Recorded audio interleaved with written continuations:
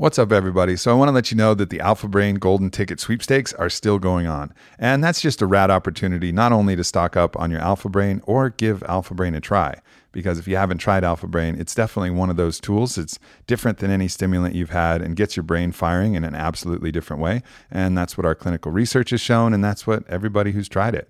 You know, we've sold over 1 million bottles of Alpha Brain and the results are in. It works. It's awesome. So this is a great opportunity, though, because if you get the Golden Ticket Sweepstakes, everybody is a winner. And there's a bunch of cool shit that we're giving away, from kettlebell sets to different other products, to discounts.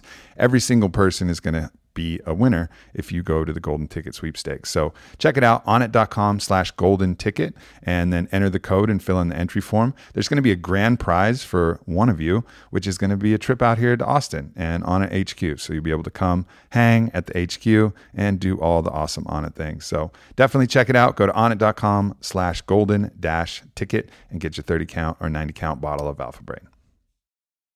What's up, everyone? Welcome to the second official Aubrey Marcus podcast, but it's really like my 53rd podcast. Same, but different. Except this time, I'm with a guest that I have a distinct unfair advantage in interviewing. The very own Whitney Miller, Miss Two-Jits. She may not be Miss Two-Jits for too long, but we'll cover all that. What? You're keeping it? I am still Miss Two-Jits, peeps. Yeah, okay. She's Miss Two-Jits, who I have the pleasure of sharing a home with, and many other things. And loving. And loving. So this is going to be an interesting one, because we're going to talk about, all the time I've known you, the path that you've taken, all the ins and outs. Well, this should and I be didn't exciting. mean that. I didn't mean that in the way you're thinking. So welcome. Thanks. I feel like I did one of your very first podcasts when I first met you. Did. Was that maybe like number 4? Yeah, Or like with 2? with Nick was the that Ghost. number 2? Mm-hmm. You did do that. No, I think it was like number 3. Oh 3 or 4. man, I should have done number 3 Aubrey Marcus podcast. Just for continuity. Yeah, Uh-huh. I mean that would have been cool. This one's going to be way more interesting. I feel weird not because having I was headphones on. I just really invited you on that podcast to flirt with you at that point. Yeah, and it's so true because you did that box game, the cube game, Yeah. the cube game, The and cube tried game. to ask me about how many Mhm. strawberries I would eat, and which it, means how I like my sex or something. and it worked. And here we are, And here we are, 3 years later. 3 years later. So I met Whitney, and she was, well, you can describe yourself probably better than me. You were just What? rowdy, kind of fired up. You were working for the Jewelry Channel. You were slanging and banging. I was not slanging and banging. I was slanging some jewelry. That's very true. On the Jewelry Channel, I hosted my own show, and I was dating somebody at the time. Yeah, details. I mean, shoot, he was just, we weren't very compatible. He was my neighbor, and Mm-hmm. things were fine. Yeah. I mean, I wasn't even going to bring that up, but that's You cool. just asked for details. And then you were also, actively wake surfing. Yeah. Former pro wake surfer, former pro surfer. And then you were on the hunt to be Miss United States, which you successfully accomplished I did. very soon thereafter. Mm-hmm. But that's not really what we're here to chat about. What we're here to chat about is the spiritual path and the steps that you've taken on that. And so what did you think initially, kind of first meeting me, hearing about this crazy guy? I mean, your dad couldn't even pronounce ayahuasca for he may still not be No, able to he's gotten pronounce much better at pronouncing it. ayahuasca. But I mean, it took him a good 2.5 years Right. to figure it out. And he's, I'm out there drinking these But he strange always things in adds the shit jungle. at the end of it. That Ayahuasca is shit. Uh-huh. Yeah. Right. So you had that, you had that kind of a little bit of that mentality coming in. So what'd you think of this crazy character that you ran into? I mean, I didn't know. I didn't really know much about the whole spiritual path to begin with, because when I was younger, I would go to church. My parents would force me to go to church, my mom specifically, because she grew up Catholic. Mhm. And so she would take me to church all the time. And I didn't understand why I had to go to church, because I didn't believe in the stories that they were telling me. So I was like that really annoying rowdy kid in church, and my mom would pinch me on the back to make me sit up, and It was just, it wasn't, I knew there was something else, but I didn't know what it was. And so Mhm. I was just kind of like, screw it. I just don't believe in anything, you know? I feel like there's something, but maybe I don't know how to find that, or I don't know what the perfect path is. And the only thing is going to church and showing up and going the traditional route. And that was not my game plan. I think that's indicative of where a lot of people are. They've, had some indoctrination in a traditional religious context and have been savvy enough to just discard that because of the inherent flaws within the actually the religiousness of that religion, the doctrines and these things that just don't make a lot of sense. But then they've rejected that, but they haven't found anything else to fill in. Oh yeah, I think a lot of people are in that. I mean, I felt that when I was too young to even know that there was something outside of it. I was like 7 in church, being like, okay, this is bullshit. Tell me, how do you know this, sir? You don't, And so I feel like a lot of people are there, but I'm excited about these times because so many people are waking up. I mean, Miss United States went to the jungle and did ayahuasca. Who else is going? Lots of people are going. Yeah. So what was the first time you kind of thought, all right, maybe when did you start kind of seeing this other path or waking up as you described it? Because it's all a process of waking up throughout the whole thing. I mean, we're still half asleep, I'm sure, and we'll continue to wake up the rest of our life. I mean, that is this process that we're on. But when was that kind of first? I feel like I wake up and then I go back to moment. sleep, and then wake up and then go back to sleep. We all have the snooze button that we hit constantly. The first, I honestly can't. I have no idea. I can't pinpoint. I mean, the first time Was it maybe the first time we went to do that liver cleanse? Oh yeah, for sure. Yeah. So, but I was thinking more so plant medicine based. But the first time that I was exposed to anything like that and really felt myself shift in a very dramatic way was when we went to go do a liver cleanse together in Sedona.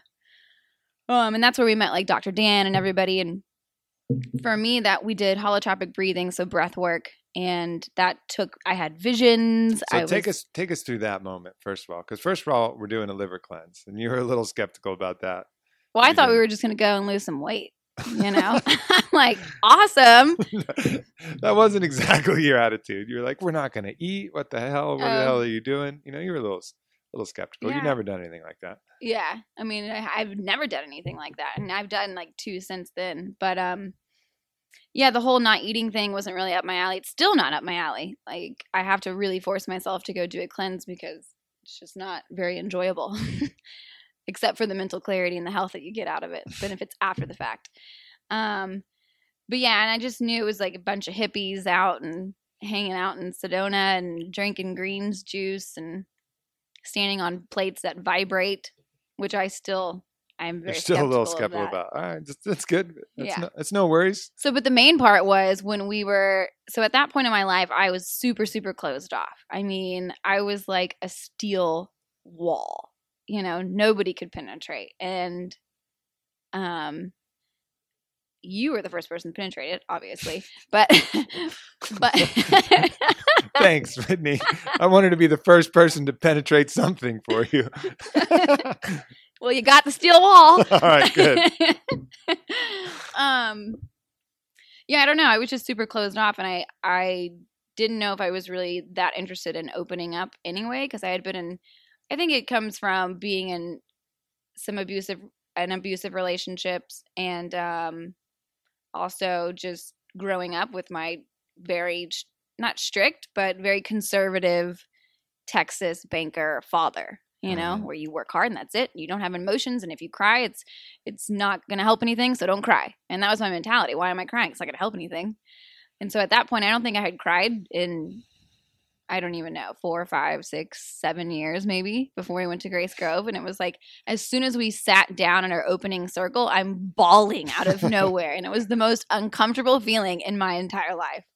Yeah. But so we went through all that, and I finally started to open up, and the holotropic breathing night came with Anahata. So talk about your kind of feelings before that, because you didn't know what the hell we were doing. No. I was like, we're going to sit there and breathe. Yeah, we're going to sit there and breathe for an hour. Like, really? can I skip it? I mean, this is right. you guys go have fun. I'm going to, I don't know, go walk outside or do something different. I don't want to go sit and breathe. It's worse than yoga, you know? But I sucked it up and I did it and I like gave it my all and I was breathing like a mofo. And it just took me into this other place. I had visions, but the main thing for me was that I had so much of an emotional release that it was just I was sobbing. Like my entire body was convulsing with how much emotions and like pent up crap I was purging. It was it was so crazy. That feeling, I haven't experienced anything like that since.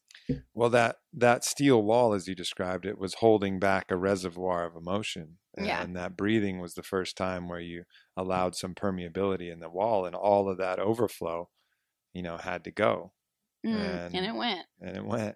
That's for sure. And then, of course, as with everything, the wall doesn't stay down from one go. The mind is very good at rebuilding that. And so it's this kind of constant battle. But yeah, I mean, I think for me, seeing you, that was that first moment where there was that major shift. Yep. Agreed. Got a little distracted by the door.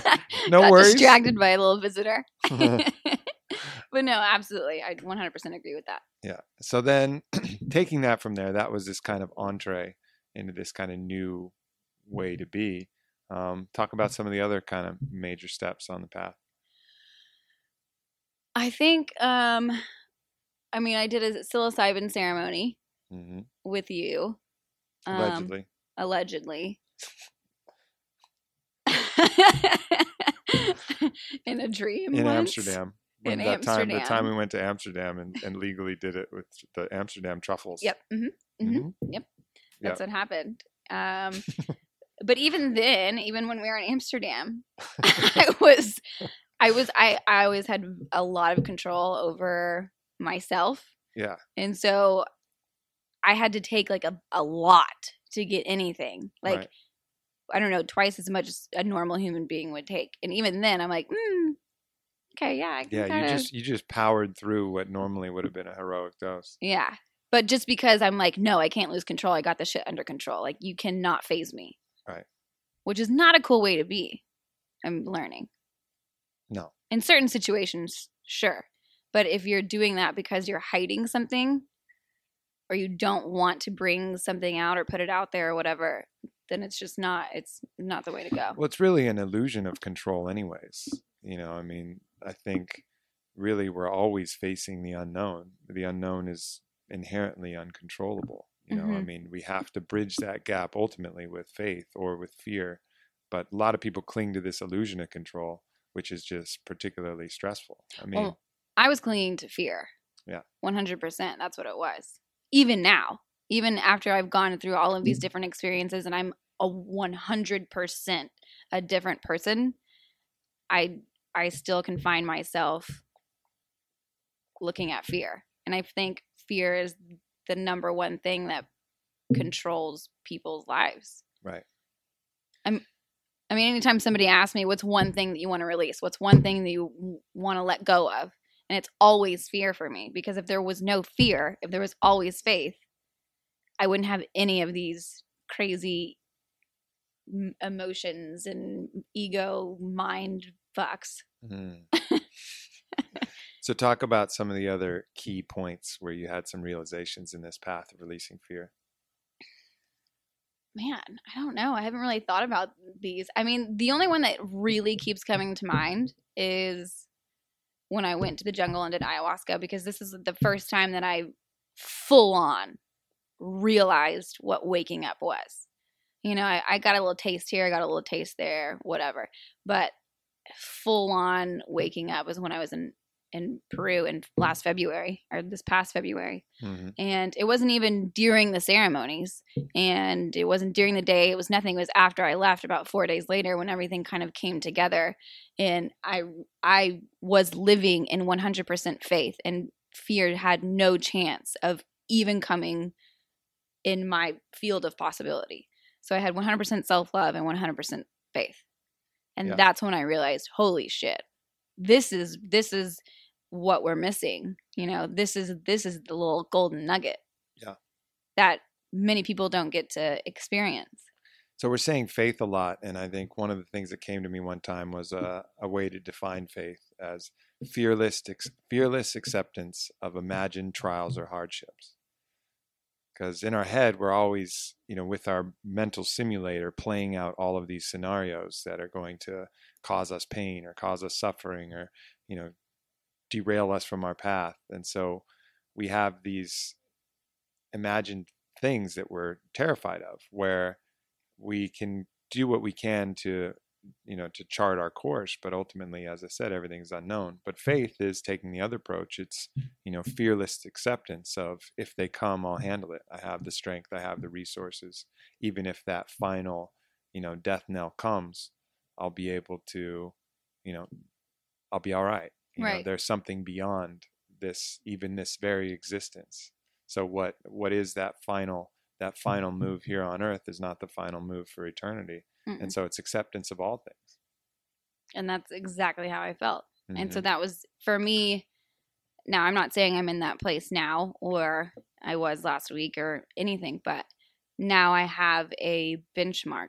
Yeah, like a reference point. I have a reference point. So I know that that's possible. Yeah. Yeah, and probably better than anybody that, even for me, this is these concepts are constant struggles. These things I talk about, these things I write about on Facebook. I mean, I go to battle all the time with the parasite of my mind. And you see me when I'm winning and you see me when I'm losing. Mm-hmm. So I guess, people are probably curious, like, what's it like? What's it like watching your partner, me, go through all of these different experiences as well?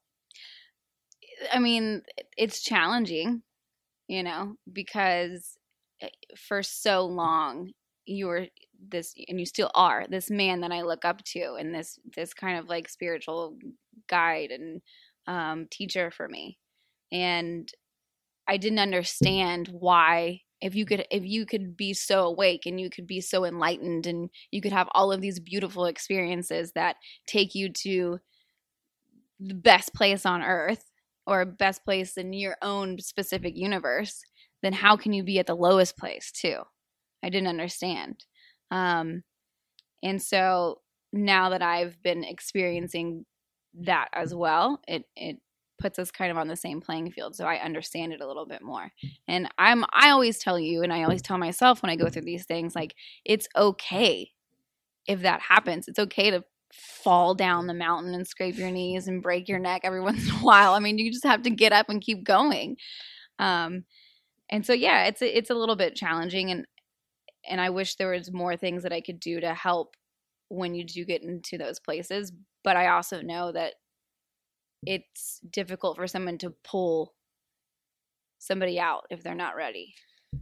The important part is the climbing out. Right. So the very thought that you can truly just drag someone, kicking and screaming out of their hole, it won't really work. All you can do is point them to, hey, you see there's a little handhold over there, maybe grab onto that. Or, hey, you remember you have a rope in your backpack. It's called the Warrior Ethos, Mm-hmm. like, maybe go use that. Yeah. And then, that's really all you can do is kind of just little hints. Just point, because there's really no way to change somebody. You can just kind of show some ways, but they got to do the labor. Oh yeah. Right. And I think that's something that we've gone through as well, is, you have been a guide and a teacher to me, but I'm always the type of person that's like, is that what you think? Well, let me go see and I'll figure it out. Right. Like, I don't just sit here and go off of everything that you say. Because how do I know? I don't know. You don't go off of anything that I say. Actually, well, I just sometimes. Your first reaction is arms folded, calling bullshit. every new thing that comes up. No, there's That's some just things the that I first will reaction. believe, but if it's something that, I mean, I don't know. I just really have to experience things on my own to 100% believe them. And I think that maybe comes from me being forced to go to church. Right. And having some dude or woman or whatever tell me it's this way because of this, this, and this, and this, and me not believing him. Show me. I'm ready. I want to know. And then I'll believe you, and then I'll come to church and I will, praise the Lord. But until then, that's the beauty of this direct experiential path. I mean, all of the shamans and guides, they'll talk to you, but really they back it up by just allowing you to see for yourself. and I think it's so important. Yeah, it's crucial. I don't think you can ever really arrive at truth, just from purely hearing it from somebody else. I mean, No. You have to feel it and taste it and touch it and smell it and know it, as Ted would say. Know it. Yeah. And that's why I'm saying that I think the ayahuasca trip was the first time that I fully grasped that. One, because I was by myself. I didn't have the comfort of you being around. I was completely solo. So I really just dove headfirst into the experience. For sure. I think, for anybody here who's listening, there's probably a lot of people who are, a bit on this path and, want to help bring somebody that they love, closer to, a heightened state of consciousness, more aware of the nature of the world themselves, free them from some of the demons that they're dealing with. And so, what do you think as far as some of the good aspects of the process that I've kind of been involved with you in, and some of the things that didn't work so well, like as far as like guides for other people who are trying to, maybe it's their parents or maybe it's their friend or maybe it's their lover or whoever, and they want to kind of help them along the path. What would you say are some good tips that you've learned along the way? Well, for me, it's just to be, if you're on that path and you are bringing that light, that they're not going to be able to ignore that.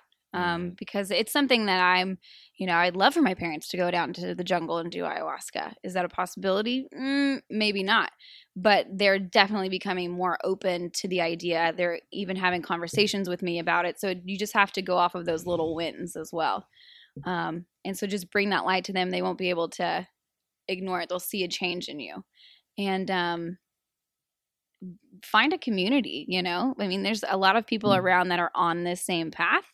And if you find them and have just a community, a safe community where you can talk about it, where it's not kind of, I want to say hippy dippy, but I mean, that's kind of like a stereotype that people would think, like, oh, it's just a bunch of hippies that go down there. There's a hippie community are going to be able to talk freely about this. But I mean, there's people that are out there like you who are entrepreneurs. There's people like me who's Miss United States. We're here to speak openly about it. Maybe give them some podcasts, maybe give them some books. But don't force it on them. Yeah. Don't let it be the only thing you talk about ever. Don't go way off. Don't go haywire. Like, just speak to them in their own language. And be really truthful too. I think super that's, truthful. Truthful with your own process, and also anytime you really need someone to change or you're really pushing too hard, you're going to push that away. I mean, there's a very kind of Taoist wisdom in how to approach these things, that principle of Wu Wei, like the least action creates the most result, in many of these cases. So simply being, like, holding that presence and offering up your truth and letting that speak for itself without trying too hard. I mean, I know there's been some instances where I've wanted to push for gains too hard, and there's been mistakes on the path made, and those can be scary. These instances can be scary, and all of it was from pushing too hard, too soon, wanting a result rather than just kind of allowing the process to take hold. And you'll end up, getting, a few steps behind if you get too aggressive in pushing that. Yeah, 100%. Yeah, no doubt. So what's next? Well, I just got back from Sedona, and I did a full 3-day course on shamanic healing and healing tools, which was absolutely amazing. So I would love to start doing some sort of, ceremonies for friends, Not plant ceremonies. I'm not comfortable in that realm. I don't think that's my place, but just some sort of healing ceremonies like medicine wheels and showing them that there's a different way of thinking, and that, come over to my house, let's go have dinner, but at the same time, let's grow together and transform and see the other side. I'm also putting on my very first women's retreat, which is super exciting. It's the Sedona Goddess Empowerment Retreat, which I'm putting on with Anahata Ananda, who was the lady we were talking about with the breath work. And she is a beautiful soul inside and out, and she is a master at what she does.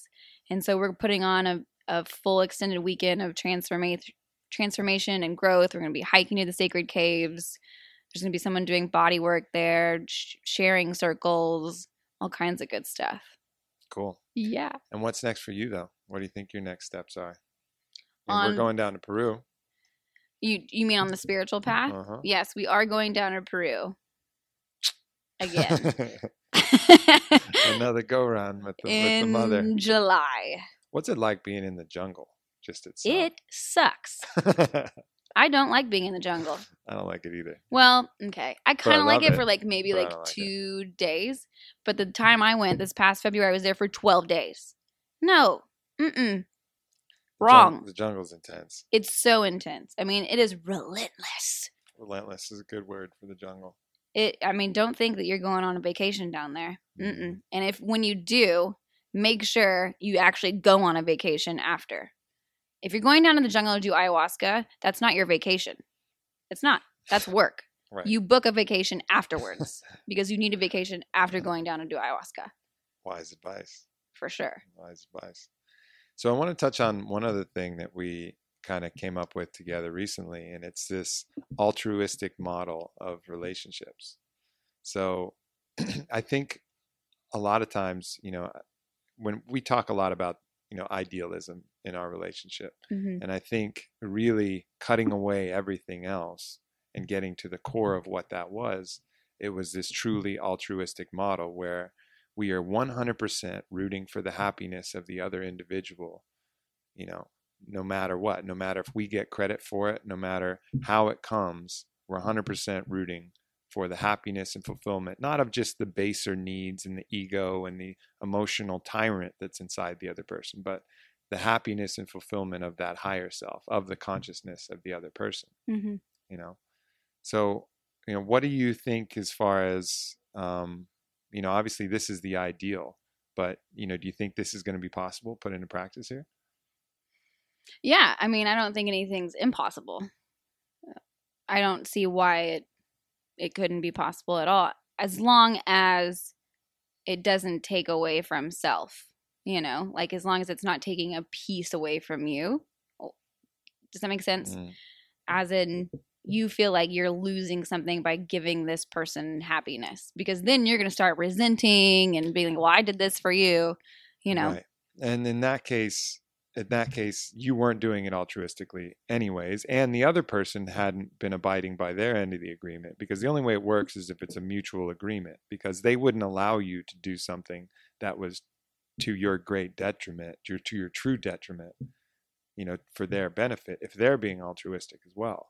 Yeah. Right. So it's an agreement that both sides have to keep up with, or the whole thing falls apart. It's like communism, unless all parties keep up their end of the agreement, it's going to fail. The problem with communism is, who the fuck knows these other random people that you're supposedly working communally for? It's not a community. Communism, community. It's not a community. It's some fucking random fuckhead down the street that you fought their kids when they were growing up, and you don't like them, or somebody in another province, or you're out in the country and it's these city fuckers, or you're in the city and it's these country bumpkins. Like, how are you supposed to have altruism for someone who you don't know and never bonded with? So I get how it doesn't work on that macro level, but I think it's very possible in a relationship, but you hardly ever see that.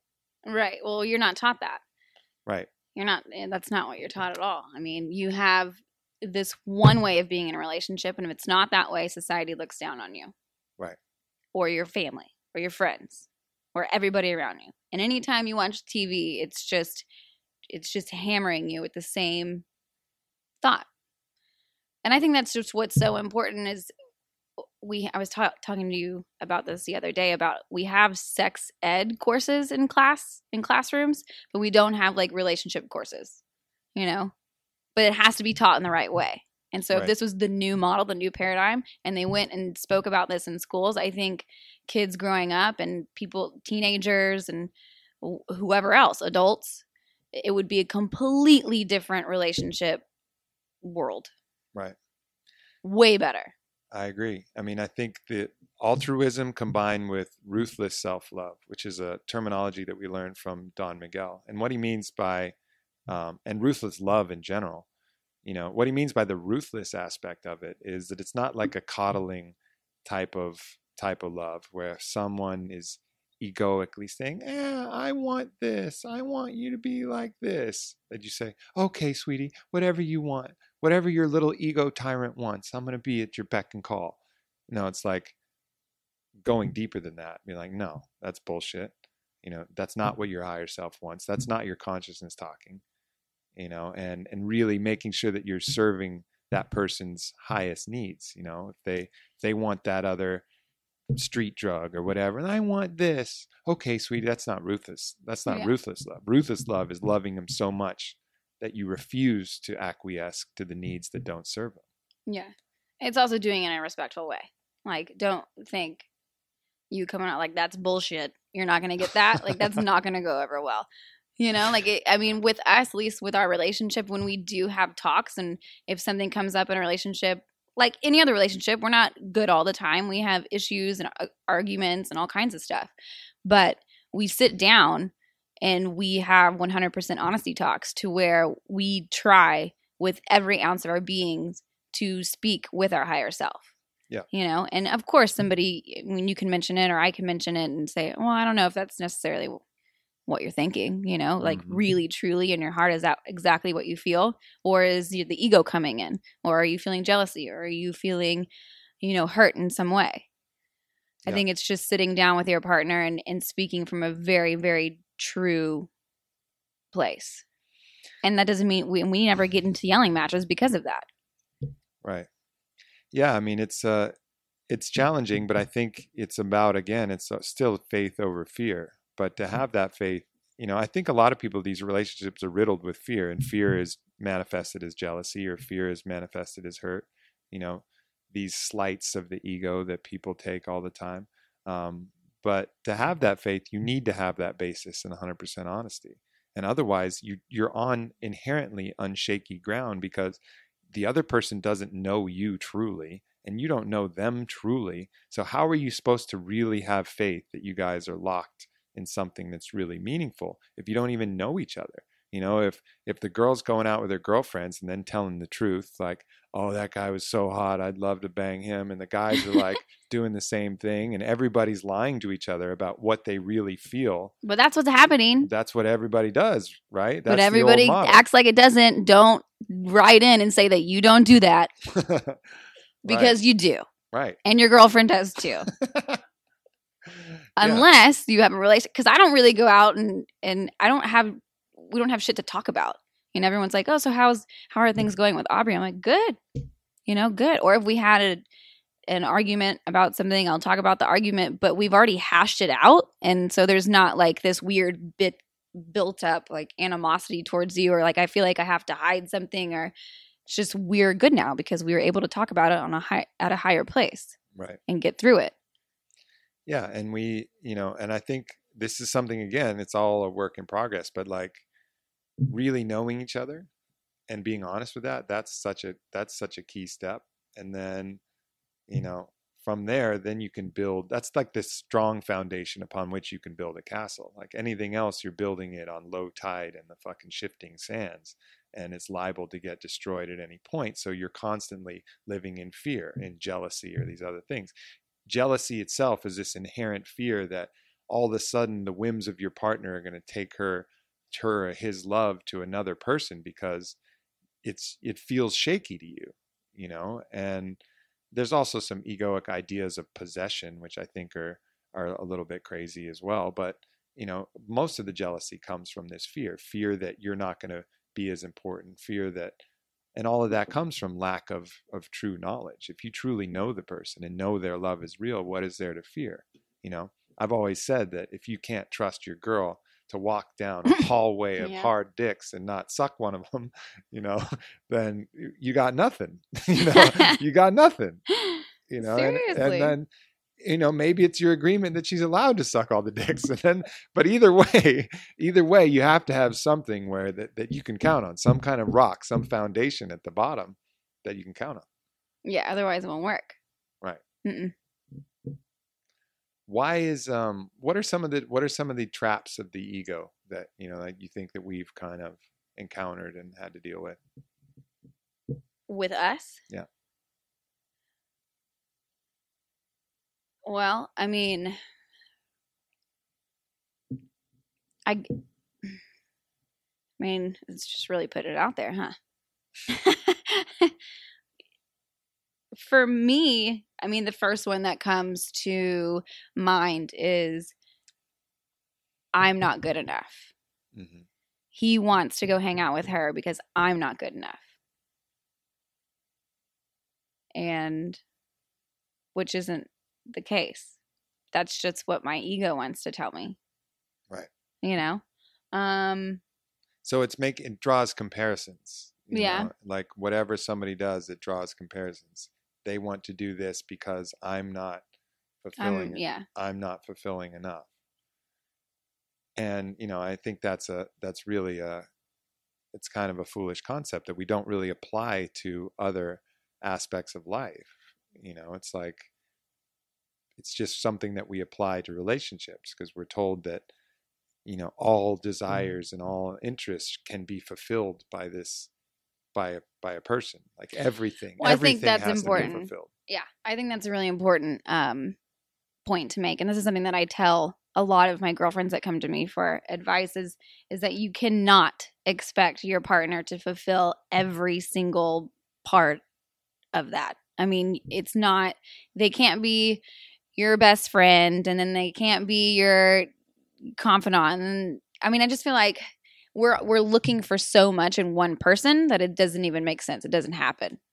Mhm. You know? Yeah, the expectations. Like we want him to be the soft and sweet. We expectations want him are to be hard and unrealistic. mean, and we want him to do this, but we want him to do this, and then we want him to watch sports, but maybe he likes to work on the computer. Maybe we want him to work on the computer and not watch sports. And like, it's just there's so many things that come to play, and then I think if you have like a common ground and you are able to build this beautiful relationship, then it's like, oh, okay, well, yeah, he's everything that I want, except you know maybe he's not super romantic.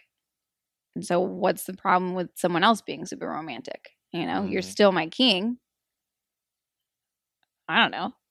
You're really kind of putting it out there. No. Well, I don't know. Aren't you? This is your fault. You're the one. I mean, this is your podcast. Well, Jesus. I I'm mean, gonna go back to arms crossed. I mean, kind of. So really, you know, the concepts that we're playing around with is this idea that you can have a relationship built on fidelity that isn't necessarily built on monogamy, right? And that's, you know, kind of what Whitney's alluding to. And it's not something that we have perfectly figured out, but it's this idea that you can love another person altruistically and truly root for them to have the best experience in life possible, even if that isn't with you, you know, for whatever aspect of time or for whatever situation that may be, including romantic situations. Right. And the one thing that I mean, you're really bringing it out now. You I opened the door, right? open the door. I think the one, what was I going to say? Crap. Well, I forgot. What were you saying? You'll remember it. Well, I was just saying that, you know, the difference between fidelity and monogamy was how I started. And then how you can get pleasure, and it doesn't it can be any variety of pleasure from another person, not just sexual. And something that I go back to a lot is the fact that if we give love or we give something to somebody else, that takes nothing from us. You Right. know, me allowing you to go have fun or do whatever you want to do and giving love to somebody else, which is, I mean, what we should be doing to everybody around us, not just any romantic partner or anything like that. Your friends, strangers, whatever. Giving love to somebody else doesn't take his love away from me. Right. Yeah. People look at love as a good in scarcity rather than as something in abundance. And it's only in romantic love, because that's the story that we've been told. Like the example I always use, people don't ask a mother when they have their third child, like, oh man, is it a bummer that you have to love the rest of your kids less because you had that third kid? They'd look at you like, what the fuck are you talking about? Yeah. I love them all equally. My love grows and grows every day. I love my first and second even more now than I did then, now that I have the third. You know, Right.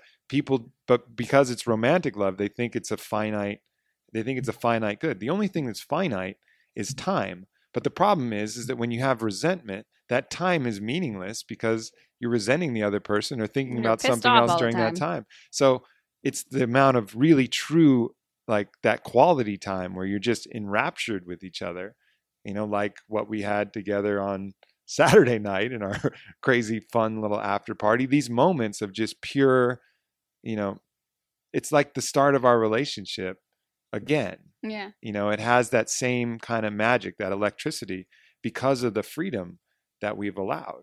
I mean, know? I just think it's like, ask yourself, not you, but the listeners, ask yourself, when was the last time that you felt that way with your partner? Like, seriously. I mean, we came home at like 2 a.m. in the morning and didn't go to bed until 6 because we were just like up talking and laughing and throwing knives and doing all kinds of crazy stuff. We do crazy stuff at the house. Yeah. She was throwing apples in the air and I was trying to throw knives and hit them. I think I split one, but we were too drunk for me to figure that out. Yeah. But I'm pretty sure I split an apple with a knife in midair. Which is pretty impressive. Allegedly. I'm going to go ahead and say that you did. Well, the apple started whole and it hit the ground split. Yeah. Yeah. So it's split. But the knife didn't smell like apple, but I don't know. What? I smelled the knife. Yeah. I Either do way, remember doesn't that. matter. Nobody cares if I split the apple or not. Nobody cares. Nobody cares. But I think just having that much fun with somebody that you've been with for years, you know, and we've done that so many times where we just go home and go straight to bed, you know, and now that we have this freedom and we trust each other so much, there's nothing hidden, and I don't know what that really has to do with any of it, but it's just more fun. It's like hanging out with your homie that you're totally honest with, you know, like there's a freedom, there's just this lightness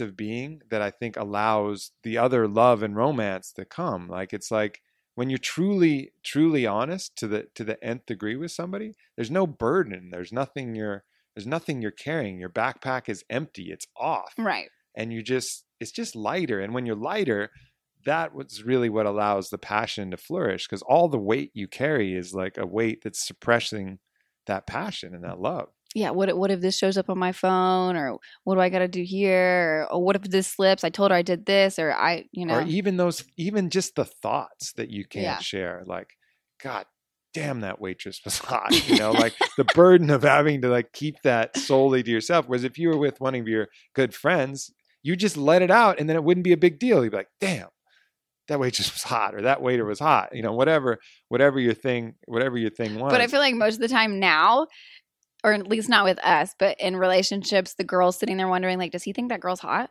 Yeah. Is he looking at her? Oh my God, he's looking at her. She thinks he's hot. And then he's not saying anything, like, oh my God, did she see me look at him? Holy shit. And meanwhile, the backpack just gets fuller and fuller with fucking lead bullets. Right. And, you know, I mean, it is a really cool thing that we have going on here, but I'm always the first to say this shit's hard.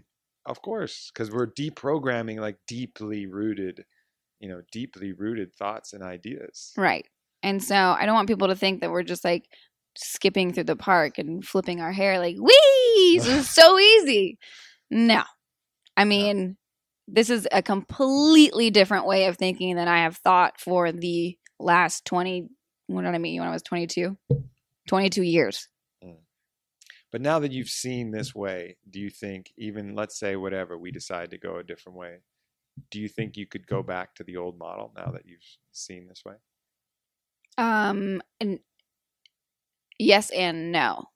I don't think the old, it would have to be a hybrid. Like I could not go back to how I was living in relationships before. Absolutely not. That would just be nuts. because I see how this side works. But there could be some sort of hybrid, I guess. I mean, but does that even make sense? Because that's not the traditional route of thinking Right. anyway. So Modifications to the agreement would have to be made one way Yeah. or another. So Yeah. at its base point, could I go back to being in a very traditional relationship, how I grew up, how I'm taught? No. Yeah. And I think, this one thing I talked about on Joe Rogan's podcast that everybody, really took a affinity to was the platinum rule, as I called it.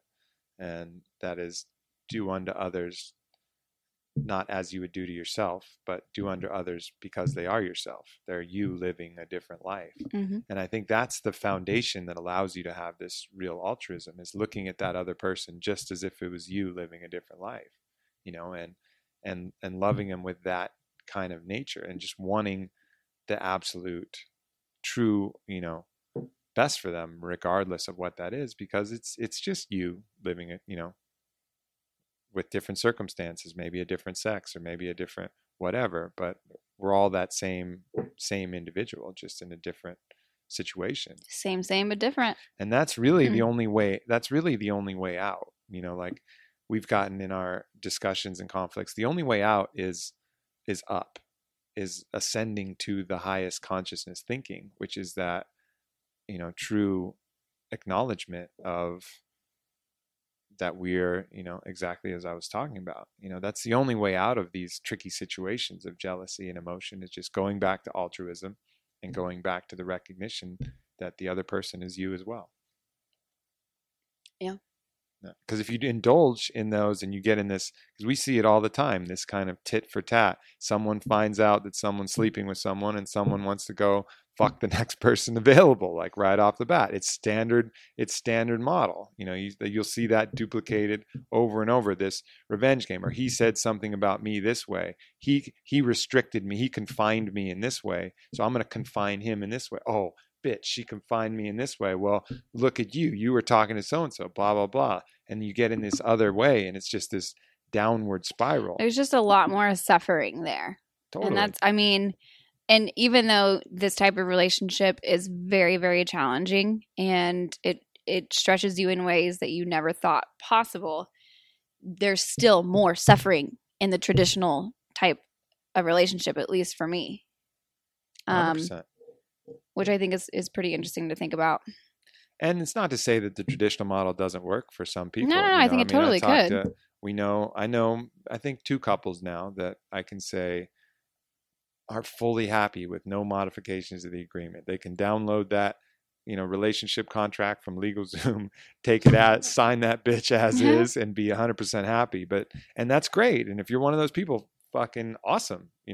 Lucky you. Yeah, very cool. That's very cool. And I think it's just recognizing, what your win is, like, and really going for the win. And that's my big thing. And that's what I'm writing this book about when I'm leaving here tonight, and leaving you for a month to go into isolation, is just writing about going for the win, like finding out what is the best case scenario. Not even if so many people don't even think it's possible. Like, oh, that would never work. They'll never go for it, or I'll never go for it, or whatever. They don't think it's possible. So they accept a certain level of suffering and a certain level of discontent in their relationship and in their agreement. Is like, it's just the way it is, man. Women are from Venus, men are from Mars. Well, bullshit. They just accept some nonsense like that instead of saying, like, or maybe not, or maybe we can make a new agreement. Maybe we can choose to have something that's optimal. Mm-hmm. And putting that out there to each other and making sure, like you said, speaking from a higher place. Yeah, that altruistic place. So, speaking of me going away, it's the last time you're going to be hearing me on the podcast for about a month. I'm off to Vancouver Island to write a book, and then probably to Sedona. I'm leaving my phone. I'm leaving my email. He's leaving his girlfriend. I'm leaving my girlfriend and completely unplugging. But for me, this is huge, not only because I'm going to get to write this book, but just the mere act of not having anything. Because there's like a constant anxiety with my phone that something is going to grab me and drag me into some quagmire of either having to work or having to respond or some social obligation or something like that. And that's when Rabba got you the Apple Watch or whatever. I was like, oh, great. That's exactly what he needs. Not. You don't need that. Don't wear that thing. I already gave it to Mike. Oh, good. I was like, man, that's just not. No. Yeah. Don't wear your phone.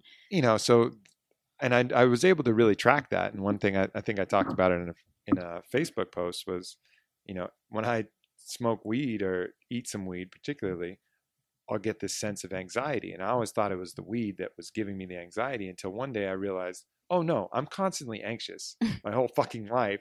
And when I smoke weed, I just realize that I'm anxious. Yeah, it just increases It's that. just like, no, it doesn't even increase it. I just become aware. You know how it like makes you aware of things? Like makes you aware of if you brush your teeth. Yeah. It makes you aware if When you're you sore roll in out. some muscles. Yeah, like makes you want to roll out. You're just aware of things that are wrong. And I become aware of this constant level of anxiety that I have. And, you know, I started tracking it with other symptoms too, not just my weed smoking diagnosis, but like I would get like eyebrow twitches or like eye twitches and these things that are like telltale signs of stress. But if you asked me, I was like, no, I'm not stressed out. And you ask other people, I'd be like, no, man, Aubrey's a super laid back dude. He's got it all under control. But I did, I'm carrying this little level of stress. So for me, I'm excited to just kind of unplug. Everybody needs to do that. Yeah. Everyone, at least maybe even if it's just for like a couple days. Right. Go by yourself. Leave your boyfriend at home. Leave your girlfriend at home. Leave your wife, father. I don't know who's at home, but leave him and go by yourself. You have an interesting concept for females in particular about eating alone. You want to talk about that real quick? Yeah. I have found that a lot of females do not want to go eat by themselves because of some sort of insecurities or there's some sort of self-conscious layer that's holding them back. I've traveled by myself quite a lot. Last summer I went for 3 months completely by myself. And so I ate by myself all the time. I did everything solo. I went on tours, whatever it was. And it really helps. It helps you let that guard down, because I think what holds women back especially is if when you go to a restaurant by yourself or you go to a movie by yourself, you think that other people are immediately thinking, oh, well, she doesn't have a man, or, what is she out doing by herself? She's not cool enough to hang out with anybody. She doesn't have any friends. She's not married. She's not this and that. And I think it brings up all of those emotions so you're able to face them and look at them. And so for me, I would say go travel by yourself. But if you can't do that, then go this week to dinner by yourself. 100% by yourself. That doesn't mean taking your phone and being on Facebook and Instagram the whole time. Like, go enjoy your meal, people watch, write in your journal, whatever it is, and just see what comes up for you. Mm-hmm. It's huge. Yeah, go to like a proper sit-down meal. Yeah, no, I'm not talking about going to a deli and get a sandwich. Go into whatever your favorite restaurant is. Yeah. Super nice favorite restaurant. Go and have a meal by yourself. And try not to get hit on by the savages. Yeah, that's true. Savages everywhere. What's your strategy for dealing with savages? You have to deal with savages. I'm not very good at dealing with savages. What's your strategy? I just don't. Just sometimes depends on what kind of mood I'm in. If it's been kind of like a savage night, people have been, I don't know, on top of me all freaking night, chatting or whatever, then it's just straight up don't even. Like, there's just like, you don't want to talk to me. I promise you don't want to talk to me right now. Or if it's, if I'm cool and it's chill and it's not that big of a deal, then I'll be nice and chat for a second. And then I'm like, okay, great. Well, hope you have a good night. And I just walk off. So what if there's a girl who's in that mode where it's just like, it's been a club or a bar and they've just been getting harassed. Like, is there a strategy? Is there any move a guy, like a good dude, not a fucking drunk, can do to like break through that? Break through that and not just be looked at like some annoying fucker? There has to be something. There has to be. But I feel like every time I've been in that place, it's always like the drunkest dude rolls up and like talks to me like 30 little millimeters from my face. And it's just, man, I don't know. Maybe if you were sober, for sure, it's like a good time to go up and maybe say something funny, or like if there's like a little rose or a flower or something, just go and make like a little joke and be like, or talk about all these fucking crazy drunk people in here, or maybe I feel like if I was in that position and some guy came up to me and said, man, you're feeling how I'm feeling right now, right? Look at these hooligans. Yeah. I'd be like, oh, Right. hi. Right. You seem normal. So maybe something like that. But usually when I'm in that place, it's just that steel wall comes back.